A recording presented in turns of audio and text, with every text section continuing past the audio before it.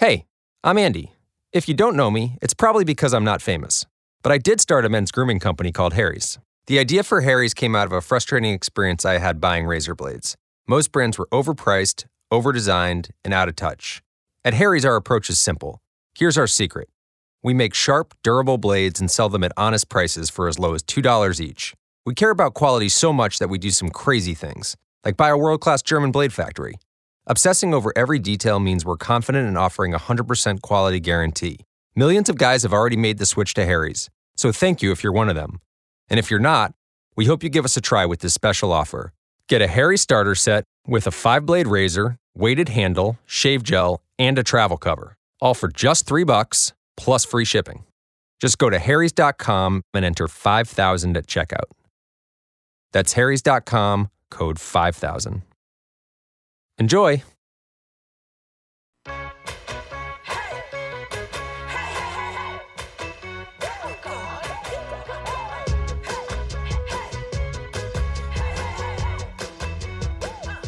Coming to you live from Washington, D.C. every Wednesday from 3 to 4 p.m. for an hour-long Generation Progress takeover. Check us out at genprogress.org or on Twitter at genprogress. Hello and welcome to the Generation Progress takeover of the Leslie Marshall Show. I'm your host for today, Brent J. Cohen. Thanks for joining us. For today's show, we wanted to focus in on one of the major news stories from the last week. The Department of Homeland Security in the Trump administration announced a new rule intended to overturn the Flores settlement of 1997. And for those of you who may be less familiar with the Flores settlement, this is the rule that says, among other things, you can't hold children indefinitely in detention camps, in cages, and you must treat children humanely and families, including things like bare necessities of soap and toothpaste, which this administration has fought against, if you can believe it. And so this new rule would allow children and families to be held for the entire duration of the immigration proceedings, which in other words is really indefinite confinement of children in detention camps. And cruel rules like this have become the norm in this administration. Just the past few months we've seen, and really throughout the course of this administration, we've seen this administration target just about every aspect or every avenue of immigration, making efforts to end DACA, making efforts to end temporary protected status or TPS for immigrants from Sudan, El Salvador, Haiti, Nepal, and Nicaragua, restricting the ability for people to request asylum. Of course, requesting asylum is a legal pathway into the United States, and proposing a new public charge rule, which is designed to restrict legal immigration from certain countries, essentially saying if you've ever taken any form of government assistance, your likelihood of getting legal citizenship, going through this legal process that so often this administration claims to love and say, we just want people to get online, except they're trying to cut off ways to get online. And so that has just been within the last few months. And with this most recent rule, the administration has said really quite clearly, Ken Cuccinelli being perhaps the most vocal and worst spokesperson on this issue, that they view indefinite detention of children as a deterrent mechanism. This is a political strategy employed, they say, to help deter families from making the journey to the United States. So they are proposing the torture of children as a deterrent mechanism. And mind you, again, this administration has argued in court that when children are in detention, they're not even entitled to things like soap and toothpaste and showers, even though the Flores settlement mandates that children receive these types of basic humanitarian care. So as with this rule and so many others, the cruelty is the point. I don't even know where to begin, but fortunately we have two guests joining us today who do know where to begin to discuss this rule and its potential ramifications in much greater depth. We have Gina Green, the Chief Strategy Officer at Bend the Arc. Thanks for joining us, Gina. Good afternoon. Thanks for having me, Brent. Of course. And we also have Katie Mertza, the Advocacy Coordinator for the Dilley Pro Bono Project. Thanks for joining us, Katie. Thank you so much for having me. Of course. So, Katie, I want to jump right in with you. We know many people have already heard, thanks in part to the work that you and others do in detention camps, about the horror stories that people are dealing with right now, day in, day out. The fact that we have toddlers walking around with soiled pants and no diapers, that we have 8 and 9 and 10-year-olds taking care of 1 and 2-year-olds who have been separated from their families, that we have children who are sick and in worst cases, in fact, dying. How can you just share a bit more about the Dilley Pro Bono Project, the work that you do, and how it got started? Absolutely. So the Dilley Pro Bono Project provides legal services for asylum-seeking mothers and their children who are detained at the South Texas Family Residential Center in a small town called Dilley, Texas, about an hour and 15 minutes southwest of San Antonio. Mothers and their children are transferred to this ICE detention center, which is run by the private prison corporation, CoreCivic, after they have experienced those border conditions that you explained, which are so horrendous. They come to Dilley to prepare for their credible fear interviews, and we are providing them with legal services to get through these interviews so that they can be released. Because right now they are normally detained for 2 to 3 weeks under that 20-day timeline, which is now under attack. Fortunately, we do get 99.5% of families released because of the legal services that our staff and volunteers are providing. Great. And so you're really working with folks directly and helping them get out of these inhumane or this particular inhumane detention camp. And Gina, Bend the Arc describes itself as a movement of tens of thousands of progressive Jews. And you all have been vocal and active members of the Defund Hate campaign and in this work generally.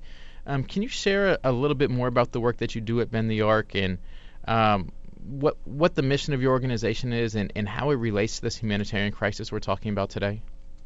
Sure.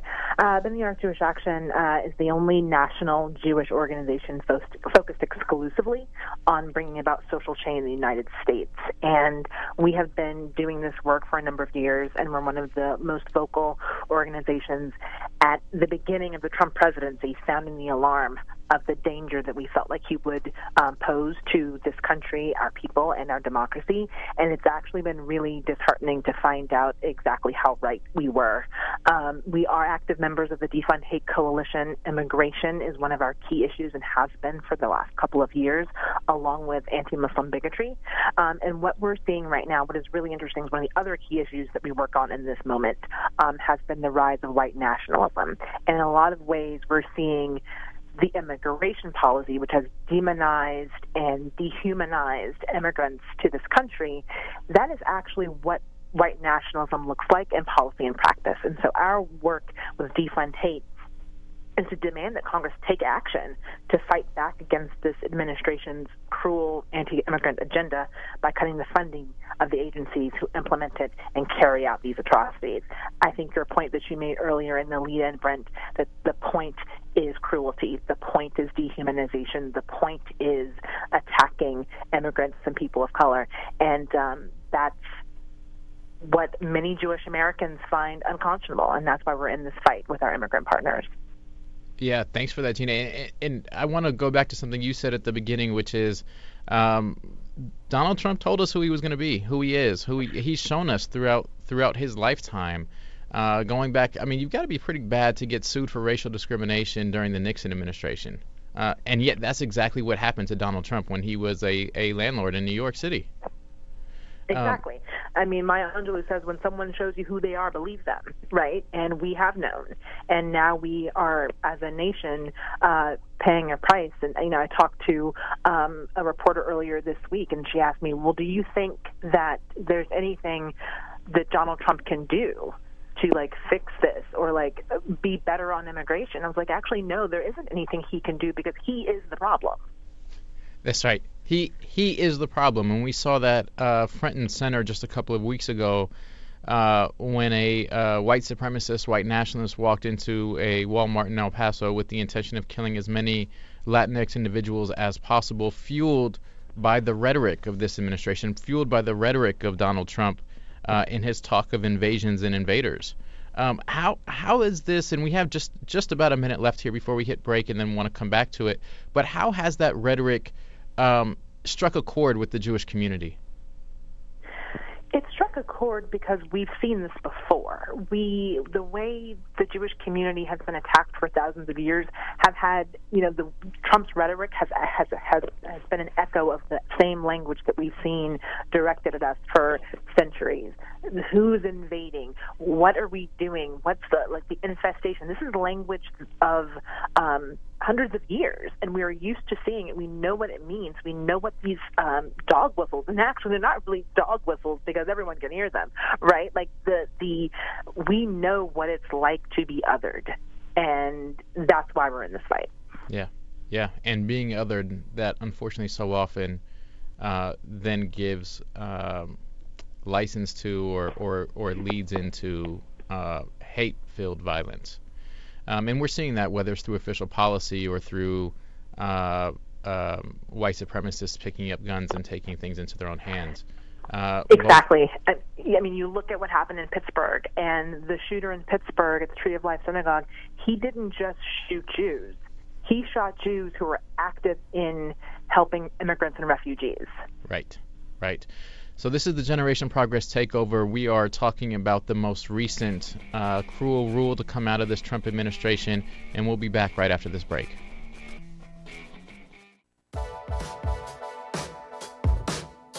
We know that acting U.S. Citizenship and Immigration Services Director Ken Cuccinelli was on NPR this morning. He was asked about this public charge rule.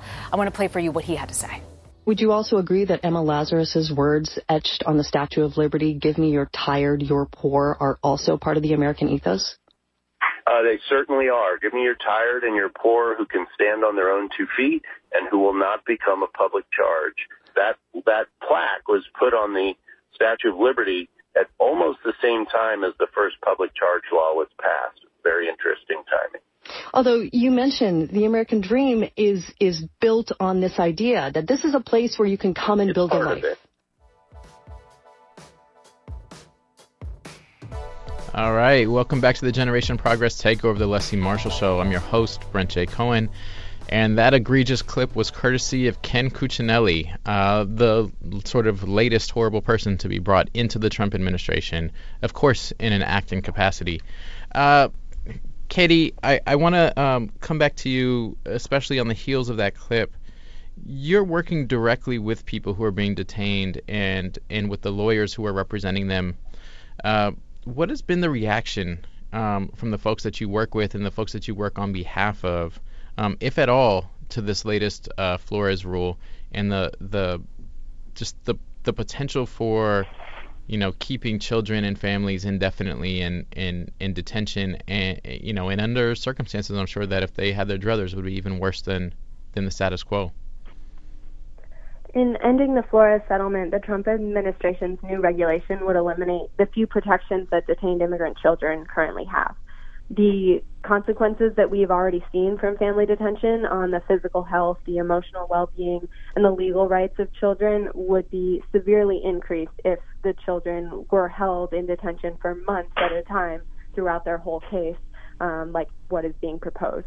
As I mentioned, children are currently detained normally for 2 or 3 weeks, and we see horrible consequences in that short time. Furthermore, under this new regulation, ICE could create their own standards for detention centers, while currently the Flores settlement requires state licensing. Even though the government hasn't followed that requirement up to this time, it would eliminate it with no external oversight. The Department of Homeland Security has repeatedly shown themselves incapable of monitoring themselves. We've seen a series of child deaths in custody. We've seen Inspector General reports this year about overcrowding and horrible conditions in Border Patrol processing centers. And we've seen a recent lawsuit about inadequate medical care in ICE facilities. So everything we see now in family detention could become so much more dangerous for children with this regulation. Yeah, I want to dig in on a couple of things that you mentioned there. So first, the fact that these facilities would be inadequately run or subpar conditions shouldn't shock anybody who has any familiarity with what large-scale facilities do, whether it's in the immigration or criminal justice or juvenile justice context. Having spent nearly 10 years in the juvenile justice and criminal justice field, I can tell you even the most brand new, pretty well-intentioned facility that has 100 or more beds eventually becomes an awful big facility with 100 or more beds, right? It's like violence and abuse and subpar conditions is something that's just ingrained and almost episodic within these facilities, and so it shouldn't be a shock that this type of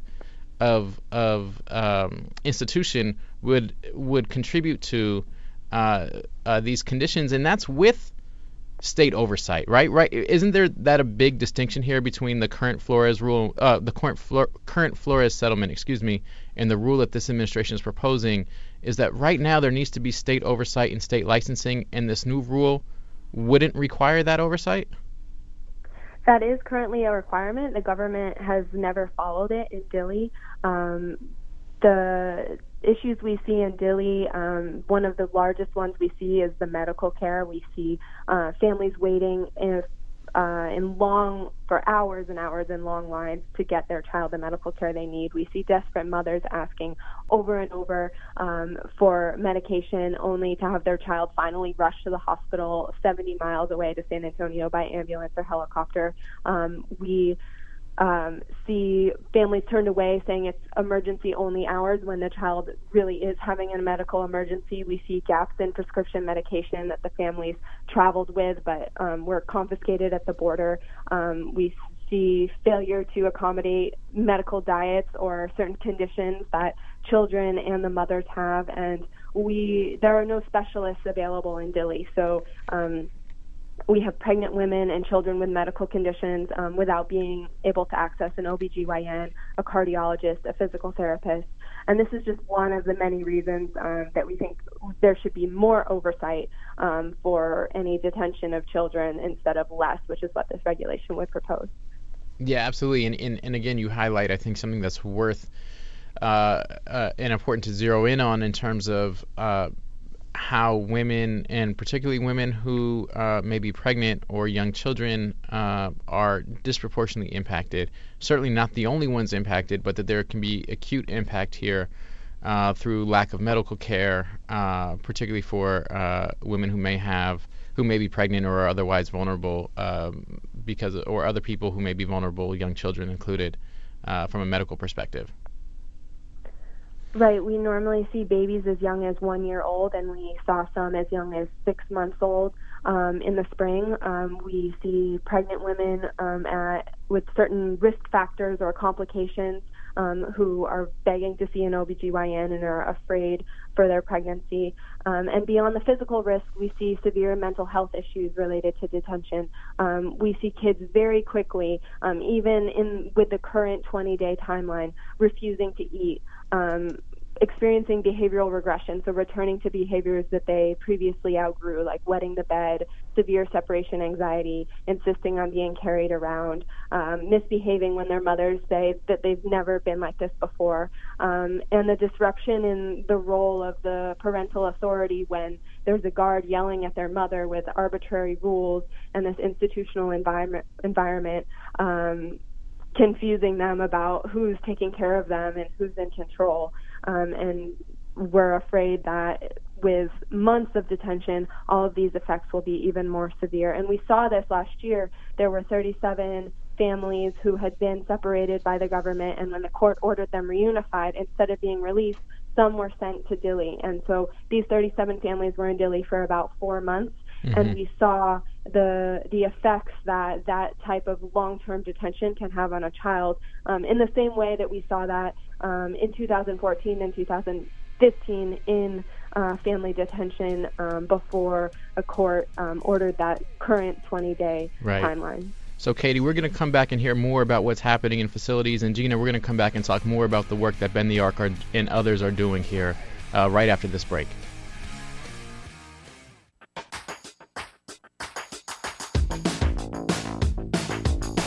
And welcome back to the Generation Progress Takeover, the Leslie Marshall Show. I'm your host, Brent J. Cohen. And we're talking today about immigration and the Trump administration's most recent rule that they've proposed Fortunately, it's being held up or will be held up and hopefully not allowed to go into effect. But we're talking with two experts today, Gina Green, the Chief Strategy Officer at Bend the Arc, and Katie Merza, Advocacy Coordinator for the Dilley Pro Bono Project. Thank you both for coming back with us. Thanks for having us back. Absolutely. So Gina, we in the first segment of the show, we talked a bit about just the rise of white nationalism in this country and how that's reflected both in sort of one-off actions as well as through official policy, like this Flores rule, or the rule that would supersede the Flores settlement and override the protections within it. Could we just talk a little bit about from your perspective, what you see as fueling this rise? There's no question that our president and all of his enablers in the administration and in Congress are at the heart of this rise in both white nationalism as well as anti-Semitism. It is hard to imagine a scenario that we would be in this position without Trump's position in the White House. I think one of the things that's really challenging in this particular moment, in some ways, is kind of the language and the terminology that we're using, right? We throw around these terms white supremacy and white nationalism, and I'd like to take just a quick step back and define what I think those terms should be defined as so that people have a starting point. So we've got white supremacy on the one side, something that America is familiar with for hundreds of years. That's an ideology that means that white people are superior to people of color as a race, and that's that. There's white nationalism, which is actually a movement that came about and came into prominence along the fringes of American culture in the aftermath, if you will, of the civil rights movement, because there was this question that white supremacists had. How is it possible that these black people were able to achieve rights? They're voting. They've got a Voting Rights Act, the Civil Rights Act. How did they do that? Well, they actually had to come up with a response to that, which was to explain white nationalism. And this is where we get into like the definition of white nationalism, exactly what it means. Because, and this is where Bend the Arc Jewish Action actually comes into really understanding and being impacted by this movement of white nationalism that we've seen come to the forefront.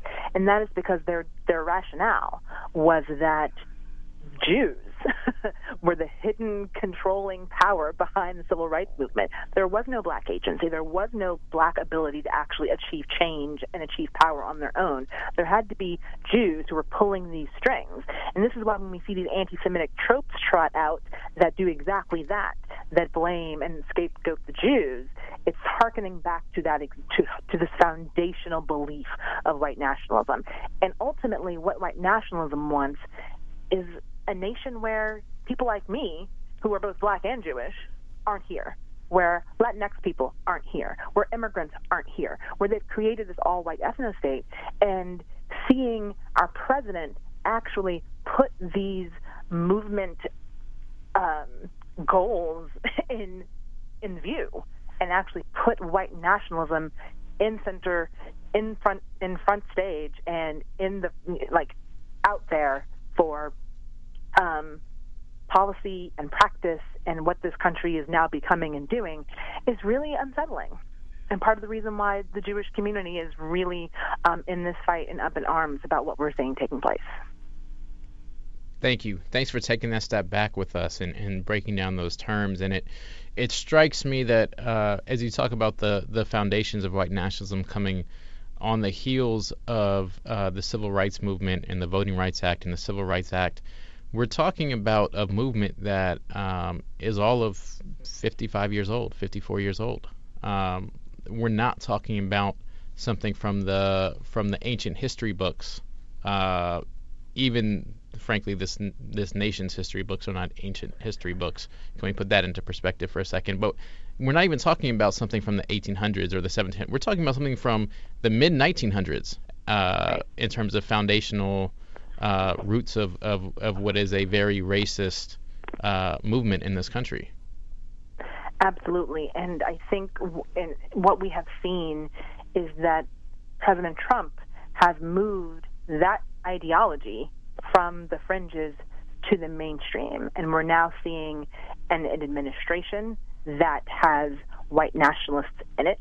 We see members of Congress and state legislators who are actively aligning themselves with white nationalism and other white nationalists, and we've seen evidence of them being in our armed forces and in our law enforcement. And that is highly problematic. We are now seeing the movement of a movement from sort of the fringes of society to not just mainstream, but in our government as well, which is endangering all of our lives every day. Yeah, no, it's terrifying, for lack of a better word, and it's something that needs to be addressed, needs to be rooted out, and the fact that there's a president of the United States who is bringing that into the mainstream, and not just bringing it into the mainstream, but bringing it into policy. And I think that's what we're seeing now. And it's not new that we would have racist policies in this country. We've had it since the inception of the nation. But to see it with this resurgence and in the broader context of wanting a white ethno-state, as you described, and particularly alarming to see members of Congress and senators and the Senate Majority Leader in particular and others either idly standing by or proactively advocating for the continued ascent of this president and his policies, sort of either in disregard of or in support of this idea of white nationalism. So I it's a backdrop that is alarming, that should be alarming, and grateful for the work that you and others are doing, Gina, within the community to stand up and say, we've seen this story before. We will not sit idly by while it's written yet again, and really taking action here to stand up. And so that sort of brings us to thinking about what should be, right? We've talked quite a bit about what is. We know that what is wildly out of step with progressive values. We know that what is currently is wildly out of step with young people's values. We know that what is currently should be out of step, frankly, with anybody's values and morals, regardless of political beliefs. But what should be? Katie, when you think about and when your organization and the project you're working with thinks through what the goals are, what types of policies do you advocate for, and should we be advocating for in this regard? Yeah, in addition to the physical and emotional harm that I've already discussed, family detention is completely unnecessary. The government can and does every day use its discretion to release some families from the border instead of sending them to these ICE detention centers. And so we believe that families should be released from the border to wait for their fair day in court outside of detention. Detention is very expensive. It costs $319 per person per night, and it's preventing people from accessing their right to seek asylum because they often don't have access to lawyers, to the documents that they need, to phone calls that they need to consult with a witness who has more information about their case. And these are families who have no other choice. No one makes the journey with a 3-year-old unless they believe that their child's life is in danger back home. This is a very dangerous, difficult journey. And Dilley is such a remote location that only because we have volunteers traveling to Dilley every week are we able to provide legal services just for this first step in the process, for people to get through their credible fear interview. And if families start to be detained for longer, there will be much larger issues with access to attorneys. So families should be released directly from the border, and the Flores settlement should remain in place. Yep, and I've seen some data out there. Don't quote me on this, but I've seen some data out there that is largely in line with data around. I won't make that comparison, but some data out there that says, upwards of 90% of people, I think it was like 95, 96, show up for their court dates when a court date is given to come back for that next immigration proceeding. There's no need, as you said, to hold anybody, particularly families, but largely anybody, in detention facilities pending the outcome of an asylum case or any other type of immigration proceeding. That's correct. These are people who are coming wanting to seek asylum, wanting to go through their legal process. And the small number of people who do miss court, it's usually because they were not provided proper notice. They're trying to go to court, but they received notice after their court date or with an incorrect date or no date on the paperwork. And there are much more affordable alternatives that the government can use if they do want to monitor people's cases. There was the Family Case Management Program, which was ended by the Trump administration, that had a 99% compliance rate with ICE appointments and court hearings. Yeah, and I would just add, I think we talk a lot about how asylum and applying for asylum is a legal proceeding here, and that it is not illegal to apply for asylum, and I think that's an important point to make. And also in the next breath, I think it's an important point to make that no children and no families and no adults should be treated without dignity in an inhumane fashion, regardless of whether or not a crime has been committed, and especially regardless of whether or not the sole crime is the misdemeanor charge of entering the nation, which is in fact a civil proceeding except for a misdemeanor violation that's on the books. But regardless of whether or not someone's been accused of or convicted of something that's illegal, human dignity should be the right in a standard of care that reflects human dignity, especially for children, but not limited to children, and that should be, in my mind, without debate. So Gina, I know we mentioned the Defund Hate campaign earlier in the show, and talked just a little bit, sort of a teaser about the work that the Defund Hate campaign is doing around the appropriations for ICE and CBP. On the heels of what Katie talked about, that family detention is just simply not necessary. Can you bring us a little bit more into what the Defund Hate campaign is advocating for, and either where the campaign or where Bend the Arc sees policy should be going in the future? Sure. Defund Hate is a coalition campaign that's demanding that Congress fight back against this administration's cruel anti-immigrant agenda, and by doing that, by cutting the funding of the agencies who are implementing it, ICE and CBP, and holding them accountable. Katie mentioned that there's zero accountability for these agencies, and we're absolutely seeing that bear out in real time every day. What we want to see is the cutting the funding for these agencies and blocking funding for a border wall of any kind. In addition to sort of blocking those funds for these abusive agencies, we got to have real accountability. We can't tolerate the Trump administration raiding other accounts to increase funds for these agencies, making money available for the wall that was not approved and appropriated, and or adding to immigrant detention and other anti-immigrant programs the way that he is currently trying to do with money allocated for disaster relief. We think that Congress should protect our hard-earned tax dollars from being wasted on a deportation and detention machine that, as Katie pointed out and you pointed out, is unnecessary, and in addition is undignified and does not treat human beings with any dignity.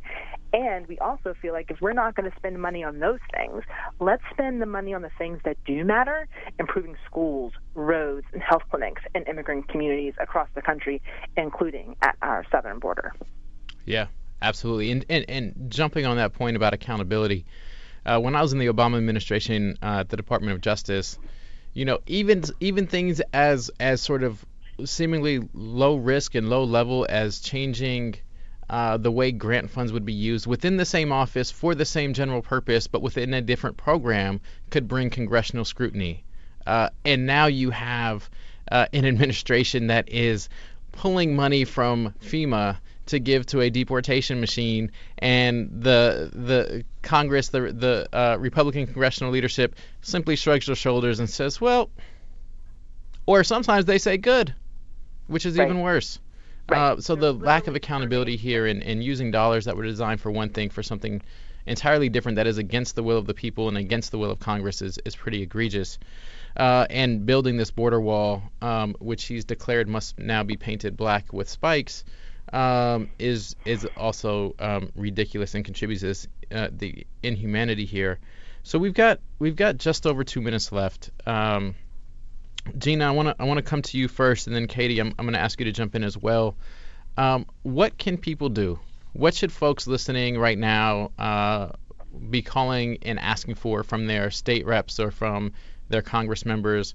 What other activities can people do to get involved and say, not in my name, this is out of step with my values. I'm not on board with this. And not only am I not on board with this, but I want to resist this right now? Yeah, we need to continue to work with our immigrant community allies to stop these agencies from enacting the administration's cruel agenda, and we call on Congress to cut their funding. We have been in the streets with our immigrant partners. Earlier this month, we held a Tisha B'Av action. Tisha B'Av is the saddest day on the Jewish calendar, to demand that our lawmakers shut down these camps and cut the funding of these agencies. That is still the ask. Go to your lawmaker, go to your congressperson, ask them to shut them down and to defund them. It's simple. These are agencies that are acting out atrocities on human beings in our name. And so our ask is that we continue to push Congress to resist increasing their funding for their atrocities and for the border wall. And if you'd like, you can visit Ben the Ark at bentheark.us and learn more about our immigration work and involvement in the Defund Hate campaign. Great. Katie, we have just under a minute here. Anything to add, and where can folks find you online? Yeah, the Dilly Pro Bono Project is a site of the Immigration Justice Campaign, which is a partnership between the American Immigration Council and the American Immigration Lawyers Association to increase access to legal counsel in detention centers around the country. So people can join the campaign at immigrationjustice.us, and those with needed legal or language skills will be matched with volunteer opportunities, but anyone can sign up and participate in or take actions and make their voice heard in support of immigrant rights. Awesome. So I know we talked quite a bit about the new rule out of this administration, and just want to clarify that it is not yet going into effect, and our thanks to the lawyers out there who are fighting this in the courts to make sure that it does not go into effect, because we know it is patently incompatible with the Flores settlement. And I want to thank our two guests, Gina Green, the Chief Strategy Officer at Ben the Ark, and Katie Mertza, Advocacy Coordinator for the Dilly Pro Bono Project. We'll be back right after this with the news.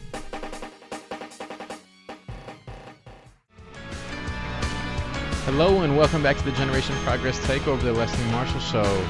We are now joined by Bob Ney. Hey, Bob, thanks for joining us to share a bit about what's happening in the news today.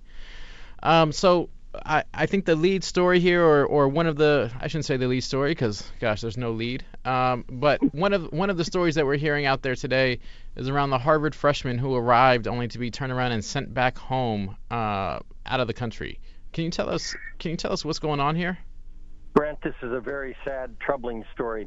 Ishmael Ajoui was on his way to Harvard, approved to Harvard, and as he arrived from Lebanon, the Customs and Border Protection ended up detaining him, asking him questions, and because he had some offensive things, not that he posted, but that friends of his on Facebook posted that were contrary to some of, quote, interests of the United States, because they always do this, Brent, where they won't really tell you what it's about. They turned him around and sent him back. I mean, this is destroying the guy's life. There is no terrorism here. And I also will tell you, I've been working on this for a while, but I have factual knowledge and proof that they have done this in India. They have done it in the Philippines. They are getting students who are approved, and they're just turning them around. This is the White House's way of conducting immigration without changing the law. And who's making this decision? It's not going to a judge. It's just a border agent who's saying, nope, go home, because someone on your friends list said something on Facebook? Yes. It's the border agent who, even though everything was approved, this young man was approved for Harvard, of all places, and all the expense they went to, and somebody just decided that, well, your friends have said some things we don't like. And you know what's the worst part, Brent? There's no freedom of speech. They don't even have to tell why. They don't even have to tell why they've done this. Yeah. So, somebody in Congress really needs to find out, because I think that the orders are there, Brent, from this administration through embassies around the world. Clamp it down, keep them all out. There's less students coming here than ever before, I think, in our modern history. So, Bob, we've got just about 30 seconds left here. That segue to Facebook. Facebook is sharpening its restrictions on political ads. Can you tell us what's going on? Well, it is. What it's going to do for political ads, you'll have to have a EIN, which is, a tax number. You have to have Social Security numbers. You have to have various forms of proof if you want to buy the political ads. I think it's their attempt to try to see at least that foreign money, like, happened with Russia, et cetera, doesn't happen again. So this is a little bit stricter. If you want to do it, you've got to have either, your nonprofit number or your tax ID number, something to prove who you are. Got it. Thanks. That was Bob Ney with Talk Media News, and this has been the Generation Progress Takeover, the Leslie Marshall Show. Thanks, everybody. This is no ordinary sub shop. This is Firehouse Subs. Welcome to Firehouse. Tired of overpriced lunches that underdeliver on flavor? Head to Firehouse Subs, where for a limited time you can get a $4.99 choice sub. Choose from a medium smoked turkey, Virginia honey ham, or roast beef. They're custom-made hot subs at a price ready-made to make you smile. Just $4.99, only at Firehouse Subs. Enjoy more subs, save more lives. Participating locations plus tax, limited time offer. Prices may vary for delivery.